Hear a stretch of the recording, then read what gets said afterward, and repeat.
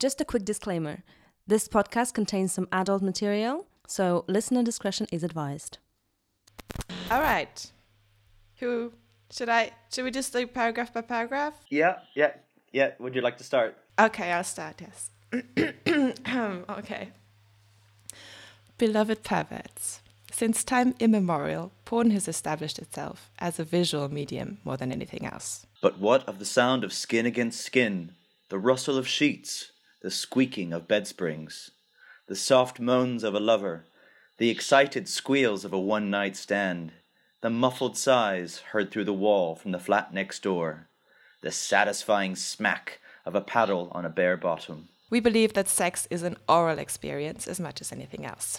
But we want to go one step further. We don't just want to get you excited, we want to share our stories as well. This is where titillating audio porn becomes more. It becomes intimacy, right in your ears. Welcome to Audiophiles. So far in this podcast, we've explored what audio porn is and how it stands out from all the other porn that's out there. We also looked at what effects it could have on mental health.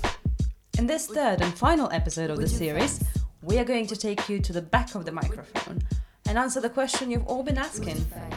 We know you've been wondering, are they actually banging on tape? Well, Sasha, answer the question. Is audio porn real? Are we actually listening to people having intercourse on tape? So, as we briefly mentioned in the first episode, it really is a spectrum. There's different types of content, and the beautifully written manifesto that you heard at the beginning of this episode is written by Dick and Venus. As you might have guessed, these are not their real names. He's a documentary filmmaker and she's a journalist. And together they created this platform called Fuck Me in the Ear. And what they produce is really a documentary style content. Which means they're actually having sex? Yes. The actual stories that you hear is actual people having actual sex and or actual people actually masturbating in the bathtub or something. And all the stories that you hear are true. Well, there you have it, folks. It is real. Well, yes, for this specific one, it is real. And it's not just them. They recruit friends and other people that are open to tell the stories and share their bedrooms on the internet. And kind of what they shared is that giving them a recorder is actually much simpler than giving someone a video camera. It kind of lowers the bar for who can participate and who can share. It's just so easy, you just get an audio recorder, you're good to go. You can do anything with it and you can get really creative. Sometimes when you give people an audio recorder, they open up in ways that they, wouldn't normally. I think it's probably easier to forget that an audio recorder is in a room than a camera because you don't have to worry about the way you look like. It's just how you sound. It's kind of like more of a documentary kind of thing. And it is truly authentic, not just because of the recorder in a room, but also because the whole process starts with a conversation. During that conversation, people who are participating actually talk about their personal kinks and desires and exactly what turns them on. They're not reading someone else's story, they're acting their own. We often actually usually start with getting people to think about what turns them on. So when you introduce yourself to the group, you have to mention a really sexy sound. And so people end up connecting through what they also find sexy. There's one group, for example, that just read a Bible verse and just kind of had like a bit of music and like a confession and some like spanking sounds in the background. And it's like really beautiful produced. But for the platform that Dick and Venus have created, keeping it kind of in a documentary and community style isn't only about keeping it fun and light. There's also an ethical consideration to it. Most people who I talk to say, oh yeah, that sounds really great, I'd like to do that. We're not necessarily selling a podcast. We haven't monetized the podcast at all. People should pay for the porn, and actors should get paid for their performing. But the ethos around this is that these are real people who are doing it for fun. So yeah, you have to be willing to do something like this for just a bit of fun. So the key aspect in Dick and Venus's work is that all the contributions are made on a voluntary basis. But they do earn money with the workshops that they offer. So they held one at the London Film Festival or another one in Zurich. And one of the participants at one of these workshops was Ollie, that you might remember from our second episode. She went to the workshop, and that was one of the things that launched her into the world of audio porn. Yeah, we basically got to create these really cool sound bites. Mine was based around using a vibrator in public. So we created this scene of someone going to a coffee shop whilst vibrating, and their partner was controlling the vibrator from home. So we had to create this experience through audio, and we had like just the vibrator up to the microphone and someone slapping a belt against a hand that sounded like spanking. So that was a really cool experience to actually see what it looks like on the other side. Okay, so while there is actually real audio porn of people having sex, like Dick and Venus are doing, that's not the most common genre of audio porn out there. Most of the stuff that's being made is a bit more rooted in fantasy, and it's a bit more kind of made up with people making artificial sounds into a microphone. Yes, so there's a lot of people on the internet who sort of start off by writing erotic stories and then gradually turn to audio to narrate them to the microphone. We've spoken to one of them. It's a woman who preferred to stay anonymous, and she goes by the name of Girl on the Net. And she has been doing sex blogging full-time for a while now. But she initially started with just writing erotic posts based on her own experience, and then turned it into audio for her blind readers.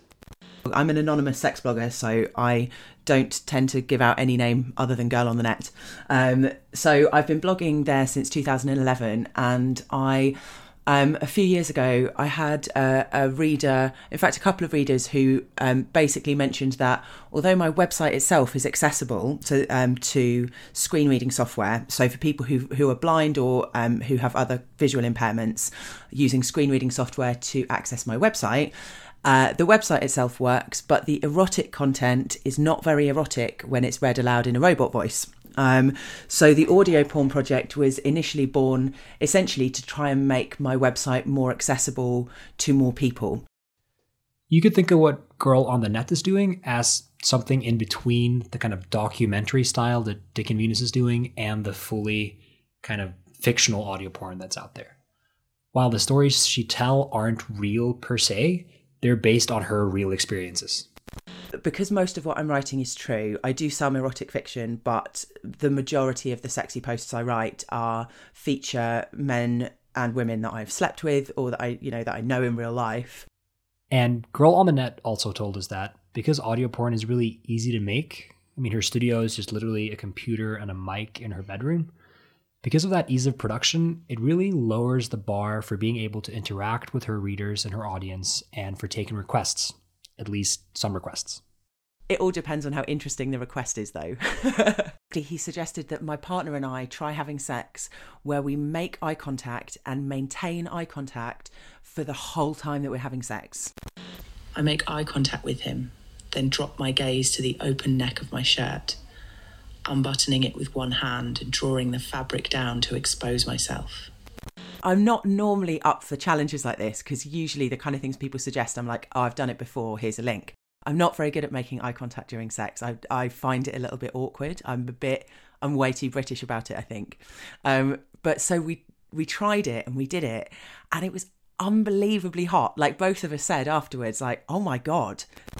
While we're kissing, I curve my hand around the back of his head and gently nudge him down past my neck to my nipples. And then I moan when he gets there to show him he's in the right place. So today, Girl on the Net does what she does full-time.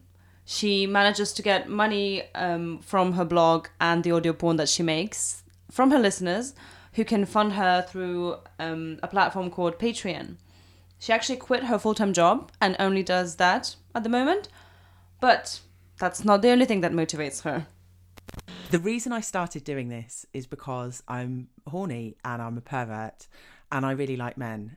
And so on a personal level, the thing that I enjoy most is knowing that there are men who are having a wank while they listen to my words. Like, that's like boring boring fact, but that is like my personal motivation for it. That doesn't mean women aren't welcome. Like, obviously, I also enjoy it if women have a wank to my words. I would love to know, like, when I die, if I could get a little score counter that says, this is how many people had a wank to something you wrote. That would make me incredibly happy. I wonder what that number might be. But then if what Girl on the Net is doing is kind of in between this raw documentary style and the purely fictitious audio porn that's out there, most of the stuff that's being made and put on the internet is just people making things up. Yeah, so one of those people is Vox XXX, a French-German company that is doing fully scripted content with actors in studios.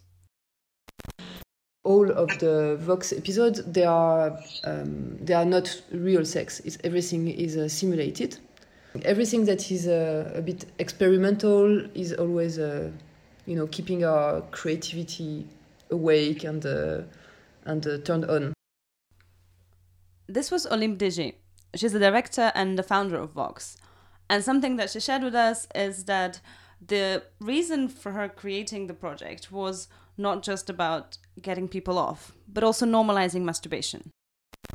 That's also the reason why we created Vox in the first place. It's because female masturbation seems to be quite taboo. We thought it would be really nice to provide a website or just content that makes it feel not only okay, but also part of the well-being.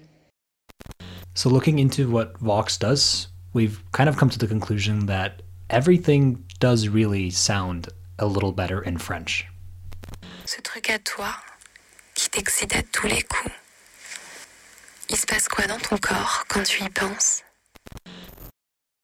So now that you're familiar with all the different types of audio porn that exists out there, there's one thing they have in common. You don't have to show your face. And when we talked to our two anonymous friends from the Reddit community Gone Wild Audio, they said that was quite important. It really doesn't matter how you look or if you're comfortable with your own body, you can still participate and be an audio porn producer. As a performer, I've performed a couple of things on an alternate account. I think I'd say it's two major things. One is the lack of need for body confidence, because I definitely don't have any of that. And another is the fact that it's more anonymous.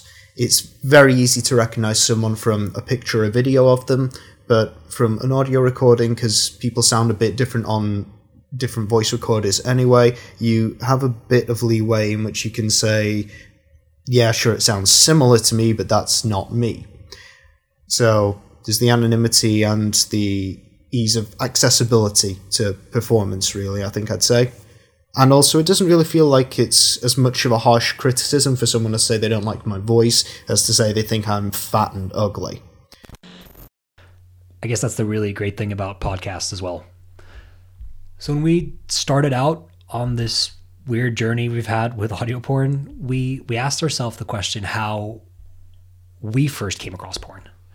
And for you and me, Sasha, they were quite different. No, yeah, for sure. I mean, for me, it was I was about 16 years old, I think, and I was in all-girls boarding school. And one night, I don't know what kind of pushed me to it, but I just opened a website and I watched this video. And I was so shocked. It was like a whole new world opened to me. You were scarred for life. Not for me as well. It was a formative experience sometime probably in early grade school, where it was rumored that someone had a magazine that they hid out in the woods, and we all biked out there, and we stood around in a circle and watched like a kind of rained out piece of paper.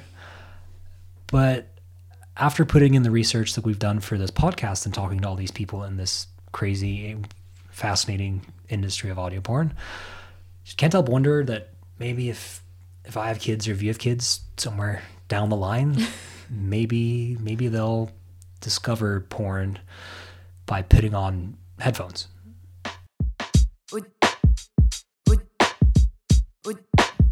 Audiofiles. Right, that is a wrap, folks. Thanks for staying with us for 3 episodes. We've really appreciated your company. In this episode, you've heard clips from Girl on the Net and Vox. And thank you to everyone that's agreed to talk to us for this podcast. We've had some really funny and very educational conversations. Thanks. This podcast is produced by Teresa Mainka, Asi Agopion, Alexander Jury, and my name is Sasha Tien. My name is Trygve Ulriksen Skogset. We hope this podcast has been a truly pleasurable oral experience. Audiofiles.